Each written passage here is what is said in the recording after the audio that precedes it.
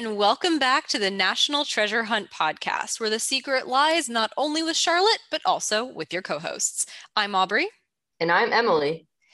And today's episode is going to be one of our classic deep dives into historical fact versus fiction about an important point or an important clue in one of the National Treasure films.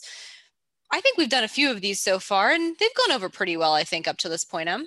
I've enjoyed them. I hope our listeners have as well. Me too. I will say our Hunt for Lincoln episode last season about the Lincoln assassination was a fan favorite, and I was really impressed by it. So people are here for the fun pop culture and the history. Good to know. Yes. So today's historical deep dive is taking us back to the first National Treasure film.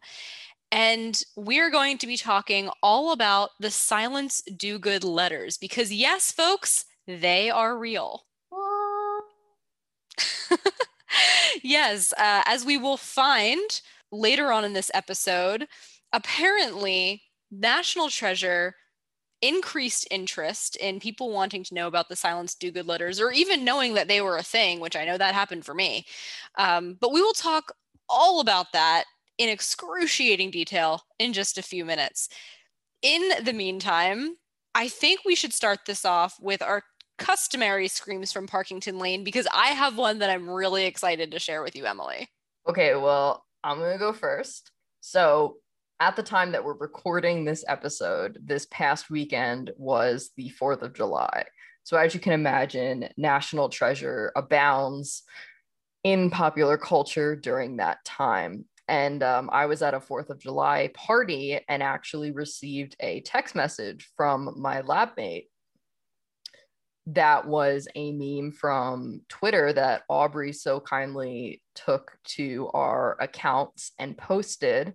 And it was a picture of Anthony Fauci saying that if you're vaccinated, you can do whatever you want on the 4th of July. And someone commented on this and said, okay, I'm going to try and steal the Declaration of Independence, which fair. Yeah.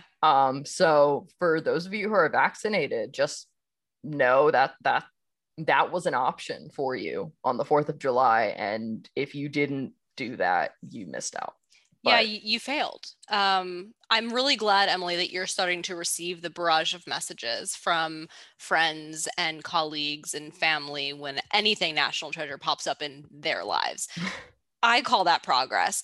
And guys, so it was 4th of July this weekend, and I thought my scream was going to be that I wore one of our National Treasure Hunt shirts to the Lincoln Memorial to watch the national, Washington, D.C. fireworks, which, guys, was like a highlight of my life. It was so cool. I felt really cool. Anyway, and I wore the BRB stealing the Declaration of Independence shirt, which I was like, oh, I'm funny too. But I actually have another scream, and this happened literally 5 minutes before we started recording this. And Emily, I think you're really going to enjoy this. This actually blew my mind. Okay, so I was on the phone with my boyfriend before we started recording, and I was telling him about this show that I started watching on Netflix. It's called Manifest. I don't know if you've heard of it, Em. Yeah, I think it got canceled. I was going to start watching it, but then I heard it got canceled. So I was like, I'm not going to put the time into it. Yeah, well, they're trying to save it. So totally side note, you should still check it out. It's pretty good.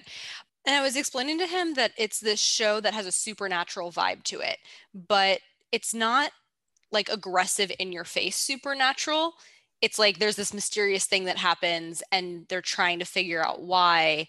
And you just get the impression there's going to be something supernatural about it. It's not something that could happen in this world.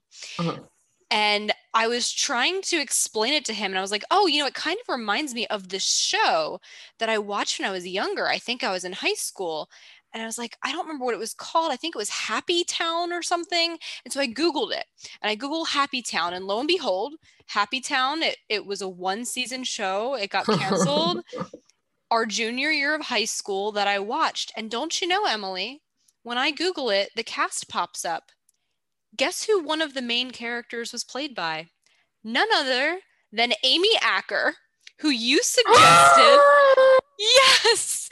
So back, guys, some of you probably remember our Hunt for Characters episode in season 1 where we tried to recast National Treasure with like alternative actors. And Emily's whole shtick was picking these niche actors and actresses that I mostly had never heard of before. Emily suggested Amy Acker, and I was like, nope, no idea who this person is. Lo and behold, I did know who it was the entire time. Ah, amazing. Isn't that crazy? She's such a good actress. That is crazy. I'm so glad that you now know of her work, or remember that you know of her work. It was one of those just weird moments where I was like, very full circle moment, and a great example of how this podcast is infiltrating my daily life, hence a scream from Parkington Lane. And with that, y'all, if you have screams to share, if National Treasure infiltrates your life as well, you should tell us about it on our social media. Emily, want to do the honors? You can find us on Twitter and Instagram at NT Hunt Podcast. You can also find us to listen to on iTunes, SoundCloud, and Spotify. We are the National Treasure Hunt Podcast. Guys, go ahead, like, subscribe, rate, review, do whatever you can on any of those platforms. We absolutely love talking to you guys. So tell us what you think about this episode. If you have any fun stories from your 4th of July experiences this year, feel free to let us know. And while you're at it, go ahead and check out our merch store on TeePublic that is linked in our bio on both Twitter and Instagram. Go ahead and get yourself some National Treasure Hunt merch for your treasure hunting. And for the next time you too go to the Lincoln Memorial on 4th of July to watch fireworks. Highly recommend. Anyway, with that, y'all, let's get right into it. This is our deep dive into the Silence Dogood letters. So here's how this episode is going to shake down. We're going to start off, as always, by reminding you of the context in National Treasure in which these letters become important.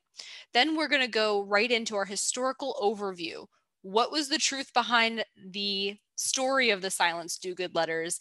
And then finally, we'll wrap it up by assessing how the letters were portrayed in the storyline in National Treasure. Fact or fiction? We got to answer the ultimate question. So that's what we're going to do here. So let's get started with the National Treasure context. Now, Emily, I'm mostly providing this context for you because I know you could probably use the help. Thank you. I appreciate it very much. Okay, so this is once again back to our first National Treasure movie. We initially encounter the Silence Dogood letters, or at least the fact that we will need them really within the first 10 minutes of the film. When on the Meerschaum pipe found within the Charlotte ship, we see a riddle that read, "The legend writ, the stain affected, the key in silence undetected, 55 in iron pen, Mr. Matlack can't offend." Now, for the first good chunk of the movie, the heist sequence where they're stealing the Declaration, we're really focused on the second verse of that riddle, the Declaration of Independence part. But it's only after the heist is actually over and Ben, Abigail, and Riley have the Declaration of Independence in their possession that we mentally return to the first part of the verse, the key in silence undetected. So that, of course, means the Silence Dogood letters. Now, you might recall that Ben has to go to his dad's house to get the letters because he had scans available in his apartment, but because he had a credit card slip, his apartment is under siege by the FBI. Now, Emily, I thought you would appreciate this little tidbit here. The fact that the very first mention or even discussion about the Silence Dogood letters in the movie is one of Ben's classic patriarchy moments. Do you remember the scene that I'm talking about? No. So that's not a surprise. It's not. It's the scene where Ben, Abigail, and Riley are sort of hanging out by the tidal basin after the heist has occurred, and they're figuring out what they should do next because, again, they realize they can't go to Ben's apartment. And Abigail is asking tons of questions about the whole situation, and then Ben's starting to talk very facetiously about the letters. So Abigail's asking questions about the letters, and he's blowing her off and telling her that she can't shut up. You know that whole scene? Mm-hmm. So that's actually where the letters first come up in the movie. Now, in terms of the film itself, there's a really nice kind of filmography bit here. So there's a nice sequence here in which we learn more details about the letters. It's a parallel sequence of scenes where the FBI and Ian's crew are totally in parallel learning about the letters at the same time and together. Yes, I really like that scene. Yes, for sure. And it's kind of funny because it's you have Ian and his henchmen like realizing like, oh, boys, why are these letters capitalized? And one of the henchmen's like, because they're important. And it's like, which, so they're basically all learning at the same time what the letters are. And we as the audience are being clued in as well, right? We actually have one of the FBI sidekicks serving as a narrator. And he says, when Ben Franklin was only 16 years old, he secretly wrote 14 letters to his brother's newspaper, pretending to be a middle-aged widow named Silence Dogood. And then we have one of our classic stupid Sadusky lines where he literally just repeats what someone just said to him. It would only be worse if that FBI narrator was a woman. So Sadusky says, these letters were written by Benjamin Franklin. It's like, Thank you for that new information. Yes, exactly. So I think this is actually funny. Not only is it just a nice sequence of parallel, just showing that the villains and the FBI are just all 10 steps behind Ben and the crew, but in a weird way, the villains being paralleled with the FBI makes you wonder, like, is the FBI being portrayed as a villain here too? Because they're just kind of at the same stage and just 10 steps behind at all times. Interesting thought process. I digress. Anyway, that's how we learn the actual bulk of the historical information about the Silence Dogood letters. And then, of course, plot-wise, we learn that Ben's dad, Patrick, had the letters in the first place because Patrick's dad found them in an antique desk from the press room of the New England Current newspaper. But, of course, Patrick has since donated them to the Franklin Institute. We then learn that these letters are on display in the main rotunda of the Franklin Institute, and Riley pays a little local kid to retrieve the letters using the Ottendorf cipher from the back of the Declaration of Independence. And shout out to our friend Robert over at Live from the Code Bar. As we discussed on his podcast, I guess about a month ago now, the Ottendorf cipher, of course, gave us the page line letter of each of the letters of interest in decoding the cipher. So that would correspond to which of the Silence Dogood letters as the page, then the line of that letter, and then the letter within that line. Mm-hmm. So that is our context. Does it ring a bell now, Em? Yes. I really like this set of scenes now that you're reminding me what they are. Yeah, it's cool because we actually get a lot of attention paid to the Silence Dogood letters without really realizing it because so much of the movie is spent on the Declaration. Yeah, that's true. I didn't really think about it that way.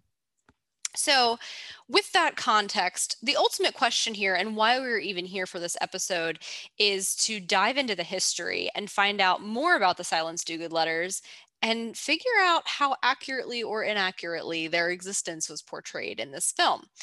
It is one of our favorite pastimes here on National Treasure Hunt.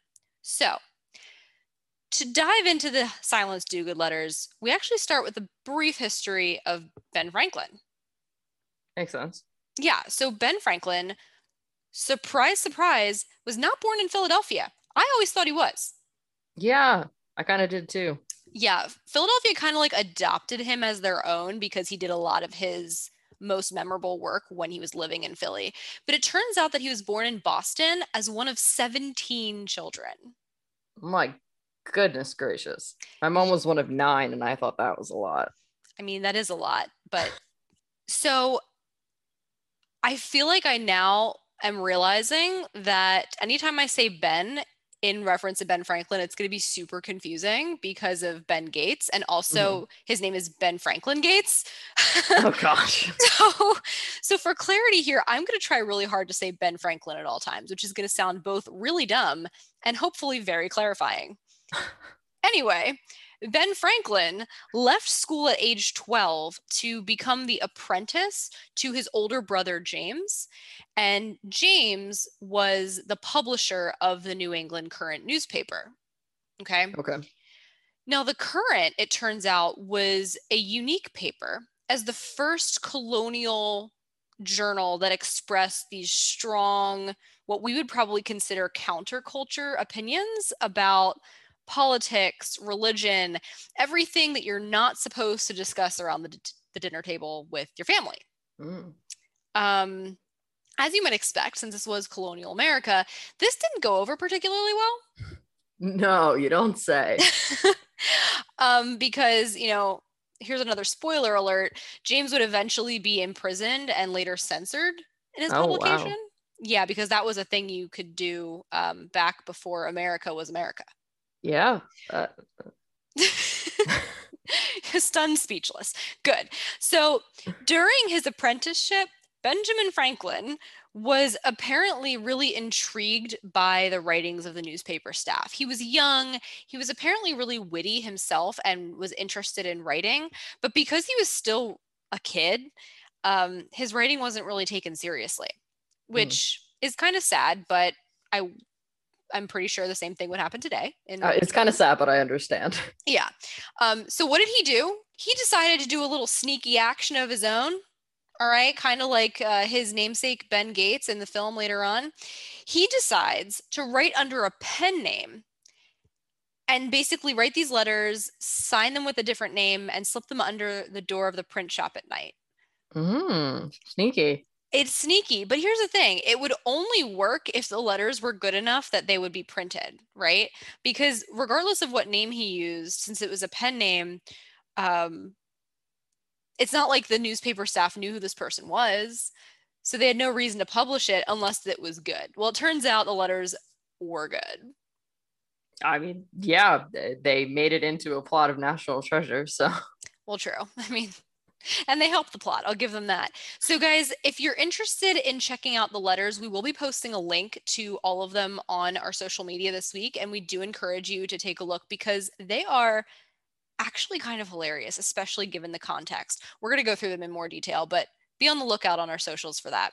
So anyway, what was the pen name that he used, Emily? Well, he used the pen name Mrs. Silence Dogood. And I just got to say, I feel like it should have been obvious that this wasn't a real person. I mean, I feel like the only way he could have made it more obvious if he said that his name was Ben Dover or something like that. Oh my God. Are you 12? Right. I mean, and so it turns out that the newspaper staff, including the brother James, all thought this was a pseudonym, but patriarchy, they thought that Silence Dogood was a pseudonym for just a man living in Boston, even though it was Mrs. Silence Dogood. Why would someone who was a man choose to give up their patriarchal status and work under a pseudonym of a female? It's a great question. In this day and age, not currently. It's a great question, to which I counter with, why would the newspaper staff assume it was a man? Why? Because it was so witty and so good that they didn't think a woman could do it. Patriarchy. Woof.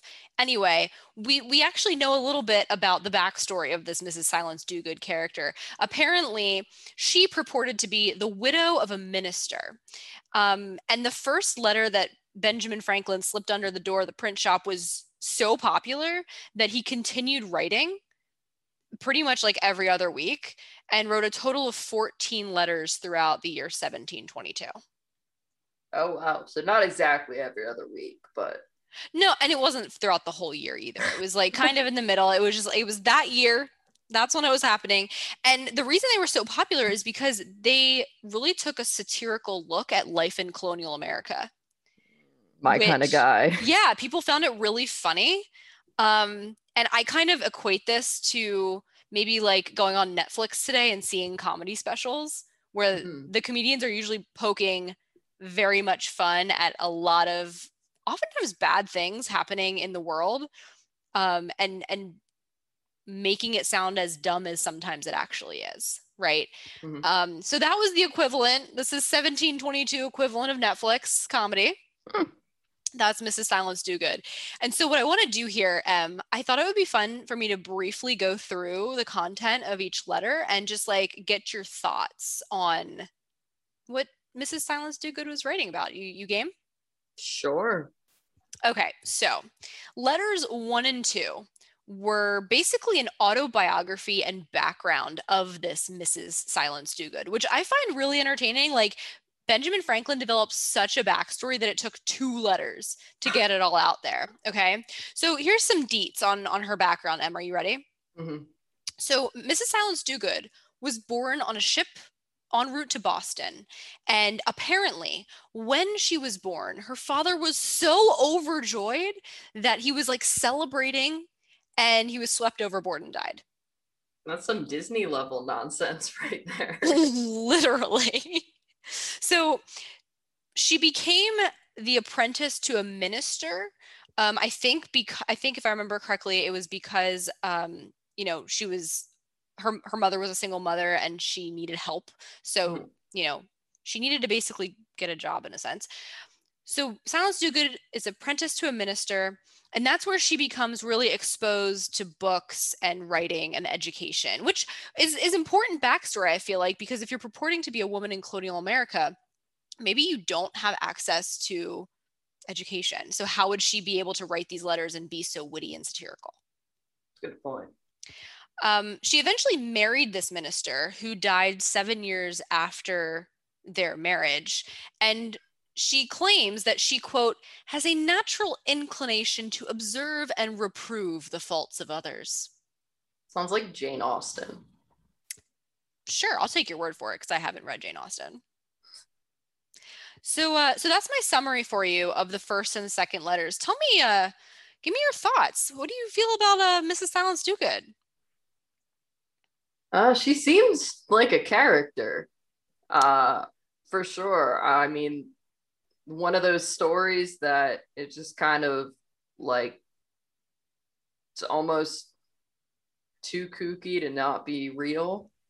Um, Definitely has that going for her. I have to say the whole married and then husband dying 7 years later is like a kind of sucks. But I guess at the time that was probably fair game.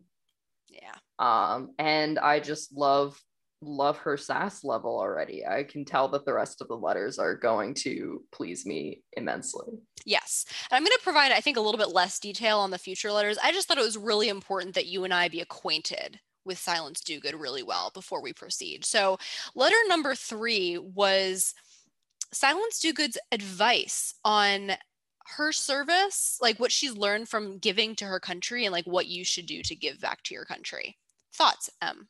So this was satirical? Yeah, I think it was like a little aggressive.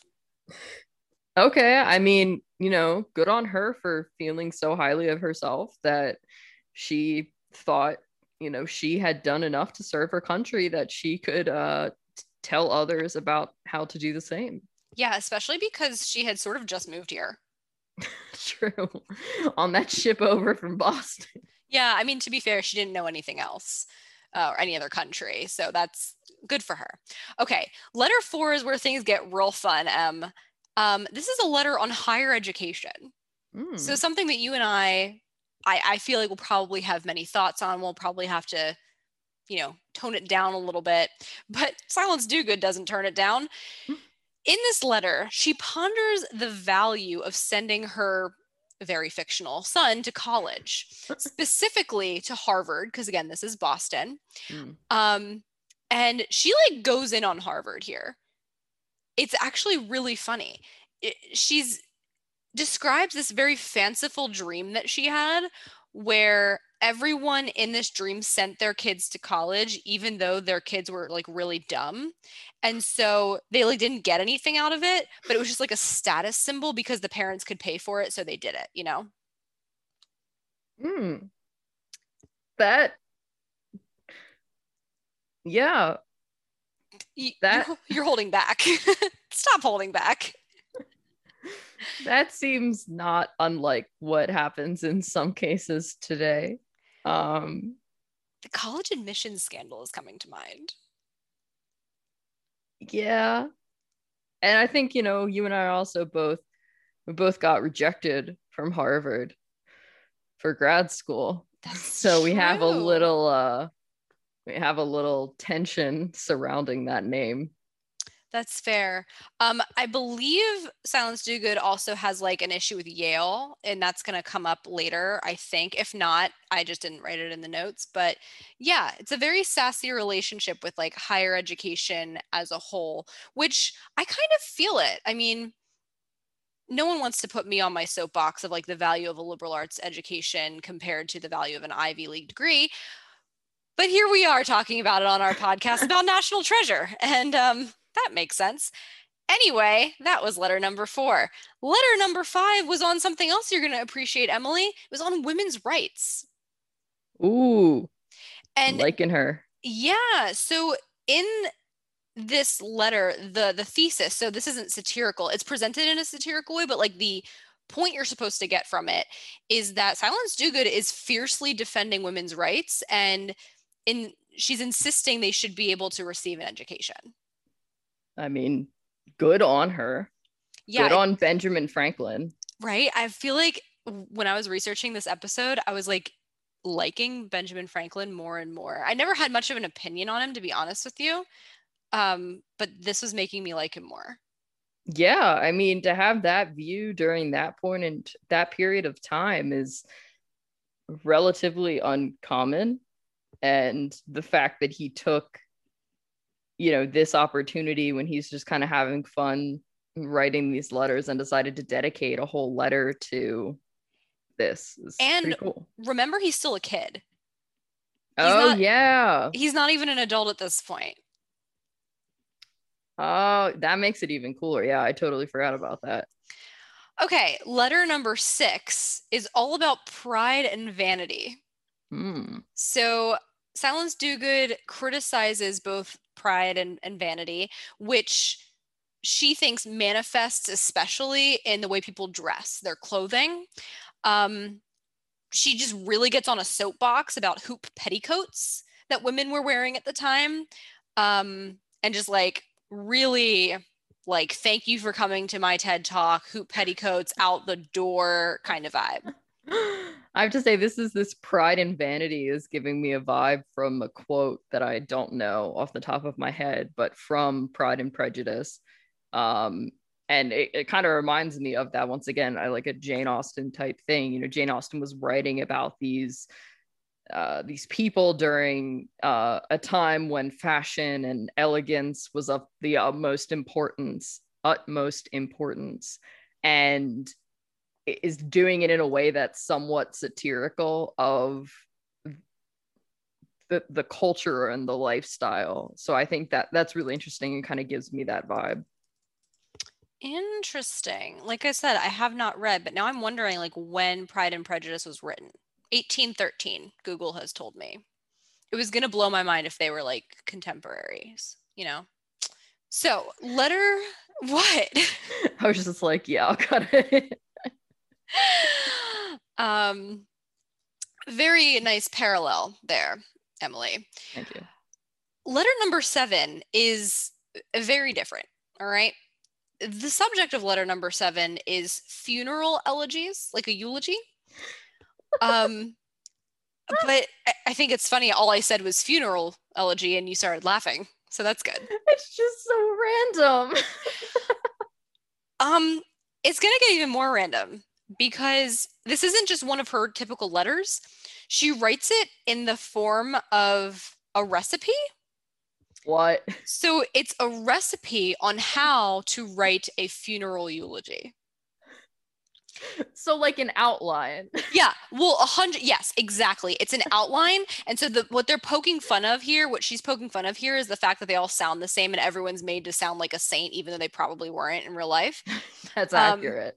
And so, yeah, that's the funny part. But it's even stranger because it's when I say like written like a recipe, I mean it. So to describe, I pulled out a little excerpt to read to you, Okay. which I think you'll enjoy. I'm going to do my best, I don't know, reading voice, I guess. And I quote, "Having chose the person, take all of his virtues, excellencies, etc., and if he have not enough, you may borrow some to make up a sufficient quantity. To these add his last words, dying expressions, etc., then season all with a handful or two of melancholy expressions, such as dreadful, deadly, cruel, cold death, unhappy fate, weeping eyes, etc." End quote. That's savage. Do you think she had someone in mind when she was writing this? I kind of hope so, to be honest with you. I mean, this is some like creative writing level expertise that I have not witnessed in all of my readings of historical texts for educational purposes or anything. I'm so here for it. I find it so funny, and just so creative. I'm just like all snaps right now. This is my favorite of them. I love Oh, it so spoiler alert. Sorry. Thus far, it could change. So far, folks, Emily is recommending that if you look at any of the Silence Dogood letters, you should definitely take a look at number 7, since that is so far her favorite. Okay, so number 8 is kind of back to the samplings of the forthcoming Declaration of Independence and Constitution, where we see freedom of speech pop up. Okay, so this is another case where through satire, Benjamin Franklin, aka Silence Dogood, is fiercely defending freedom of speech, including for newspaper writers. Ah, convenient. Yes, it gets even more convenient. This particular letter was published 1 month after Benjamin Franklin's brother James was jailed for offending the government in the newspaper. Ooh, nice brother stuff there. Yeah. We're going to get more into that jailing and that whole relationship, which is actually kind of crazy after we're done going through the letters. But this is one of those times where, like, if anyone was wondering if someone at the newspaper was writing the letters, it should have been a good clue or a good hint. Yeah, I mean, yeah. I don't know how that wasn't figured out, but yeah. Anyway.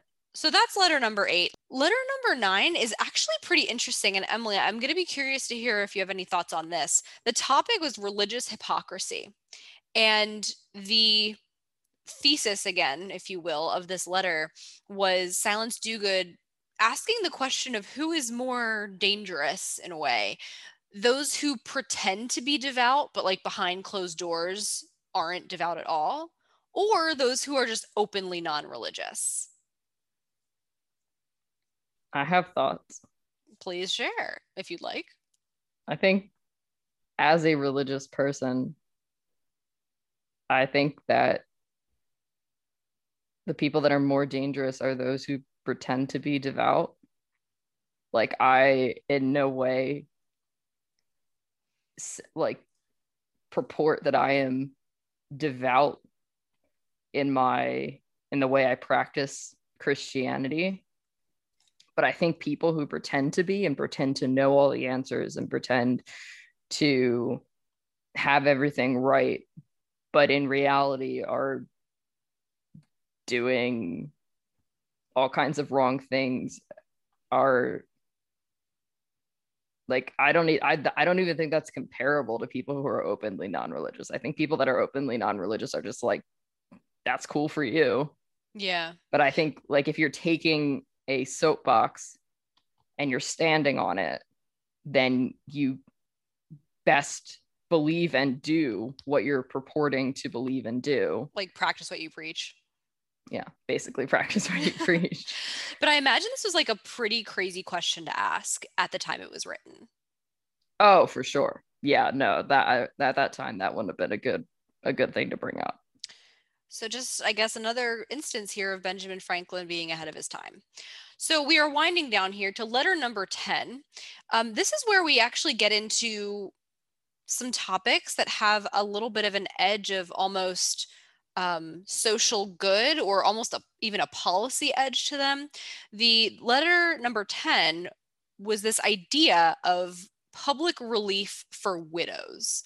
So this is a proposed public program to support poor widows. And it's kind of unclear which parts of this are satirical, because it's all presented in a very like logical way of, listen, these people don't have, money, they don't have the ability to get jobs, they have to take care of their children, they don't have a spouse, all that kind of stuff, and this is how we could help them. So it feels a little bit out of place, but I'm actually going to let you respond to this and number 11 together, because the follow-up is letter number 11, which is very satirical.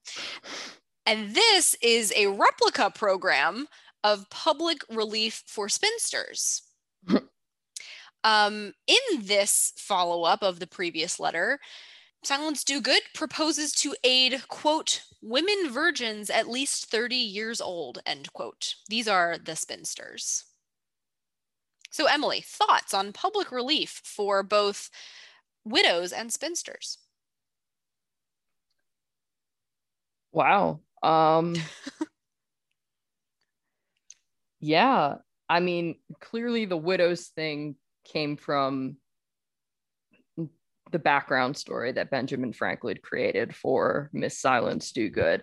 And so it makes sense that it would be something that would be near and dear to her heart moving forward.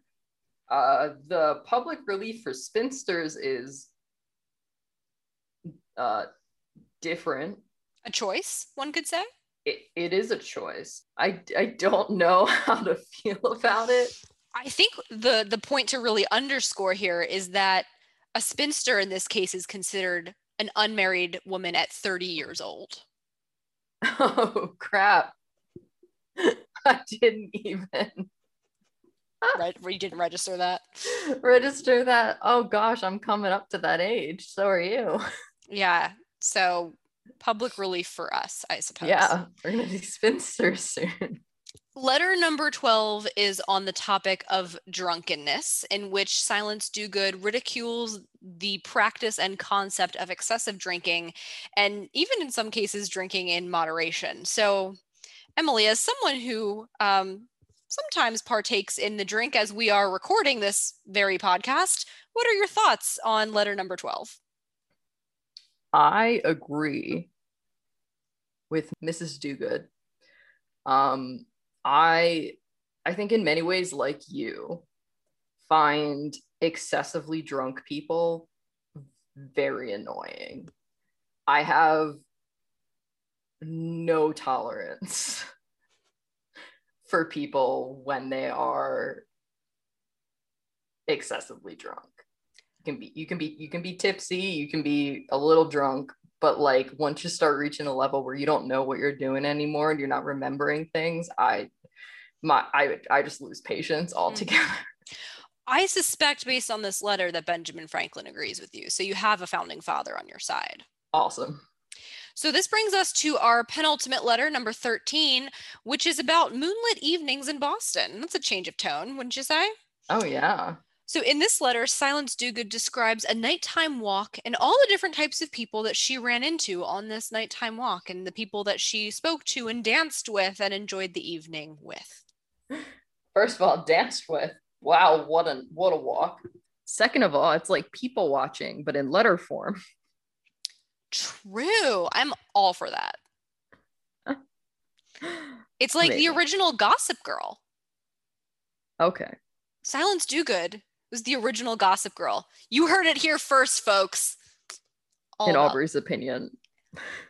You just called it people watching. We people watch. Yeah, but that's basically the whole premise of Gossip Girl. Anyway. Well, I haven't seen it.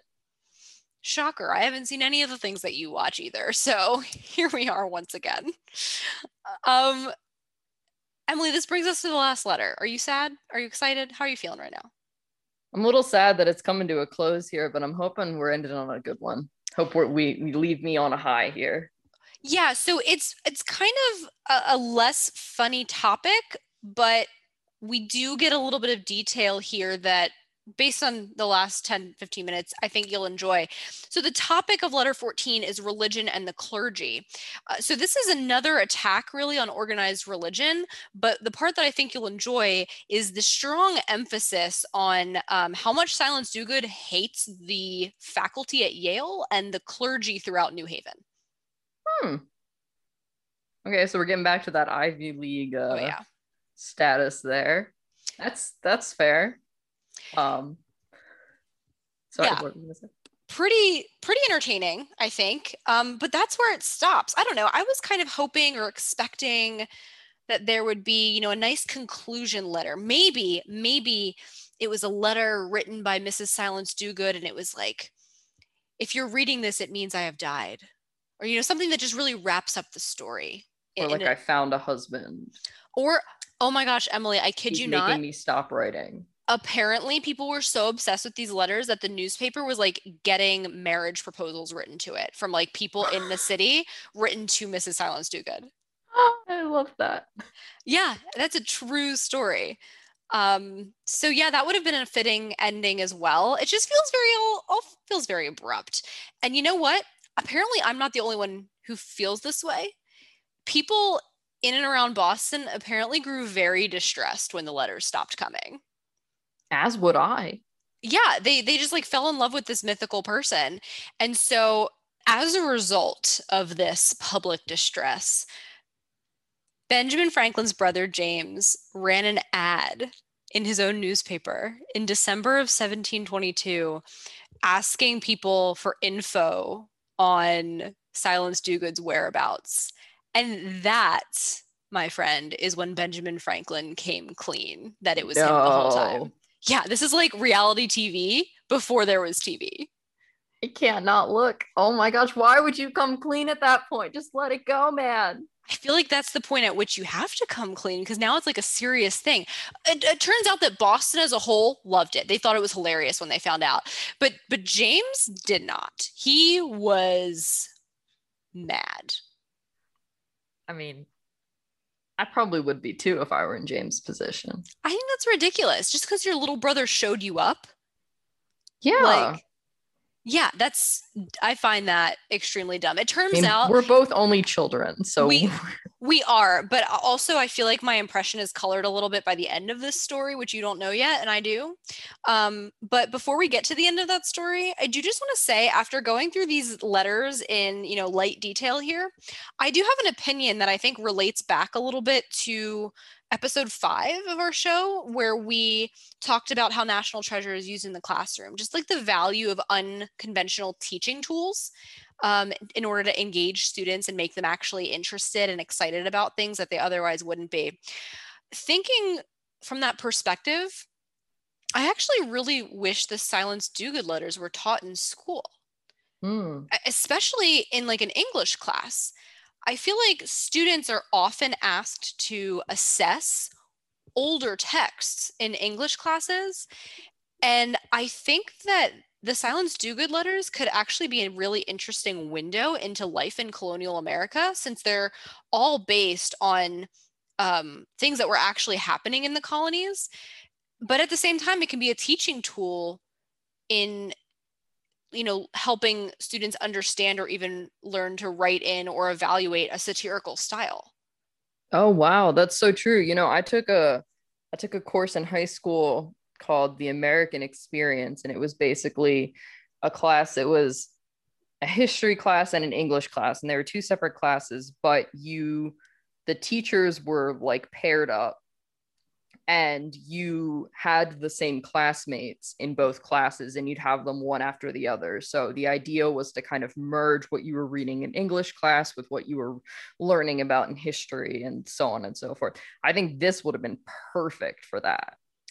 If you were still in touch with any of those teachers, you should totally make this suggestion, and I feel like they would thank you. I think it's very exciting. Yeah. Anyway, I'll get off my little soapbox here.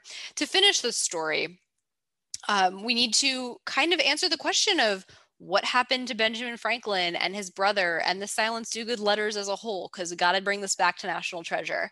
So back up a little bit. In the middle of 1722, as the letters are being published, it's summertime, and Benjamin Franklin had to temporarily take over the printing of the newspaper when he was 16 years old, at that point when his brother was jailed. Now, in case you're interested, James was jailed because he had written that the Massachusetts government wasn't doing enough to stop pirates, which I just find really random. And I think a lot of the historical community would agree, because in terms of the stuff that he wrote that was like contrary to the government, this was like not bad in comparison. But this is what got him thrown in jail. Yeah, and I mean, even the stuff that Silence Dogood was writing was more inflammatory. Inflammatory than this. Yeah, I would agree. But hey, that's what happened. So he was in jail for like a very short amount of time. Benjamin Franklin took over as the formal printer of the paper. And by formal, I mean like he's getting credit. His name is credited within the paper itself in early 1723. So the following year. Why, you may ask? Well, it turns out that James had once again been reprimanded. And basically, his punishment was that he wasn't allowed to print the newspaper anymore. so he basically did it under Benjamin's formal leadership. Okay. Yeah. Good way to get around that. It is. But this is where the relationship between the brothers becomes especially contentious. I mean, it kind of already was, I think, based on the Silence Dogood letters, and once that was found out. Mm-hmm. But apparently by the fall of 1723, so less than a year into his formal running of the paper, Benjamin Franklin left Boston for New York, and then, of course, as we all know and love, Philadelphia, even though he had 4 years of his apprenticeship left. Now, it was said that he didn't like working under his brother, who was really controlling, even from this position of like technically not allowed to be a part of the newspaper anymore. Yeah. So that's kind of the ending of this story. And I do want to kind of polish it off with one little fun fact, Emily, because I know you typically like them. Are you ready? I am prepared. So Mrs. Silence Dogood was not the only pseudonym that Benjamin Franklin used in his writings throughout his life. It turns out that Ben Franklin would go on to use many pseudonyms in his career, the most famous one being one that you've heard of before. And this, like, I didn't even remember when I was reading this. I was like, oh, duh. But the most famous being Richard Saunders from Poor Richard's Almanac. No way. Yeah, he wrote that. Oh, that's so cool. I didn't know that. Oh, yeah. And apparently, he used other pseudonyms throughout his writing career as well. So that's our little background on what actually happened in 1722 and 1723 with regards to the Silence Dogood letters and the New England Current. So, Emily, we got to ask the ultimate question. Did National Treasure do it right? Did they indeed? And Aubrey, I'm going to ask you this question because you already forgot the context part of this episode 30 minutes ago. Precisely. Okay, so when it comes to assessing how the Silence Dogood letters were portrayed in National Treasure, I would kind of say so far so good. You know, the portrayal accords with history in terms of who wrote them and when they wrote them and where they were published and all those little details that we get from the context setting that the FBI agent does when he's reading that little bit. Mm-hmm. All those historical parts are right. So the past is correct. So I think what we really have to ask is, what about the present? So this is where we digress a little bit from reality. The Silence Dogood letters, I'm sorry to say, are not actually housed at the Franklin Institute in Philadelphia. That's a shame. I would have gone and visited. I know, right? But one of the reasons they don't actually exist at the Franklin Institute is probably because they don't exist at all. It was said that James burned the originals when he found out that Benjamin had written them because he's spiteful and a child. I mean, how much older was James than Ben? Jermaine Franklin. I don't know, substantially older, and that he was running this newspaper and his brother was like his little lackey. I don't Okay. know.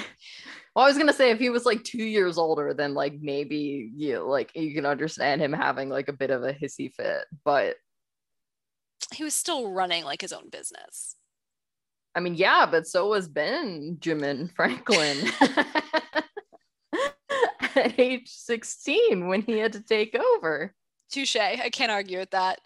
But they had the letters had all been published already in the newspaper, and so that's why we have scans and images of the printed letters that like appeared in the New England Current, which really just supports my theory of why couldn't Ben or Ian have just pulled the letters up online. It's a great question. It's always bugged me. Of course, we know the answer is because they wanted to use Philadelphia and they had to get the characters there. And the Franklin Institute is named after Ben Franklin. It has a massive statue of him in the rotunda. And it's just like a good setting for this whole. It's more fun to have a kid running in and getting letters for the cipher and that kind of thing. Like that's a memorable part of the movie. I mean, I guarantee you that fictional kid went back home and was like, I should learn about these. And then just look them up online. So even in the fictional National Treasure universe, this movie is helping kids get interested in history. How meta is that? Perfect. Yeah. So anyway, just to wrap this up, really, if you do some digging online, you will find that interest in the Silence Dogood letters did spike substantially following National Treasure, much like it increased interest in the Declaration of Independence and the National Archives, which, as we know, was a goal of our friend Charles, one of the creators of this film franchise. And something that I found really funny is that apparently the National Archives online store sells replicas of the letters literally to this day. Oh. But for some reason, it's only a set of 9. I'm like, what happened to the last 5? What? But the good news is letter 7 is in there, and I'm pretty sure you decided that was your favorite. Letter 7 is my favorite. Wait, I might want to go and buy these now because it just for number 7. Just for number 7 and like frame it and put it in my house. If you do that, I will be so incredibly impressed. And I will say, Emily, the caption for the product on their website even mentions National Treasure. So the National Archives is just really milking National Treasure for all it's worth. They know how to get interest. It's great. So ultimately, Emily, to answer your question, I would say that the history of the Silence Dogood letters is presented probably the most accurately of any of the tidbits that feature in these movies.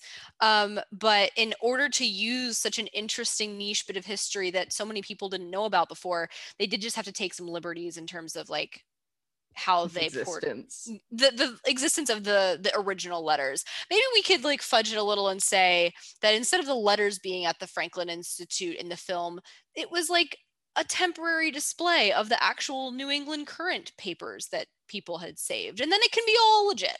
Which, like, why don't they do that? I think that would be a cool temporary display. I think that would have been, I mean, it would be cool now, but I think especially around the time that interest for the movies and interest about the Silence Dogood letters were coming out, I don't know if it was just hard to coordinate because you have to get like official permissions for all of that stuff to be transported and kept safe and whatnot. But I think it would have been pretty cool to have a temporary exhibit at the Franklin Institute of the New England Current issues that contained these letters. So cue Aubrey and Emily scouring eBay and the bowels of the internet for copies of the New England Current starting now. So that's it, guys. That's what we have for you that as our deep dive of the Silence Dogood letters as seen in National Treasure. We hope you enjoyed this little historical lesson and that you learned something, or maybe even you can pick a favorite letter from the 14 that Benjamin Franklin wrote as Mrs. Silence Dogood. And hey, you should let us know which letter is your favorite on our social media. You want to give them one more reminder of where they can find us? You can find us. I can't with you. On Twitter and Instagram at NT Hunt Podcast. You can also find us for your listening ears on iTunes, Spotify. We even got you hipsters covered over there on SoundCloud. Go ahead, like, subscribe, rate, review, comment, do whatever you can. Let us know that you're here. Let us know that you're listening. Let us know that you too care about National Treasure to the extent that we do, or even if it's not quite to the same extent, that you care. Wow, that was convincing. If I do say so myself. And hey, y'all, we hope you come back in 2 weeks' time for our next episode. It's going to be really enjoyable if you liked our Ben Gates character analysis a couple weeks ago, because we're continuing our season 3 character analysis series with our in-depth assessment of the character Abigail Chase. I'm sure this is going to be really entertaining because of all of Emily's thoughts and opinions on the patriarchy and how this character is portrayed, but also how we kind of see ourselves in her a little bit. So it should be a really good time. So don't forget to come back for that. And until then, I'm Aubrey. And I'm Emily. And thank you so much for joining us on our National Treasure Hunt.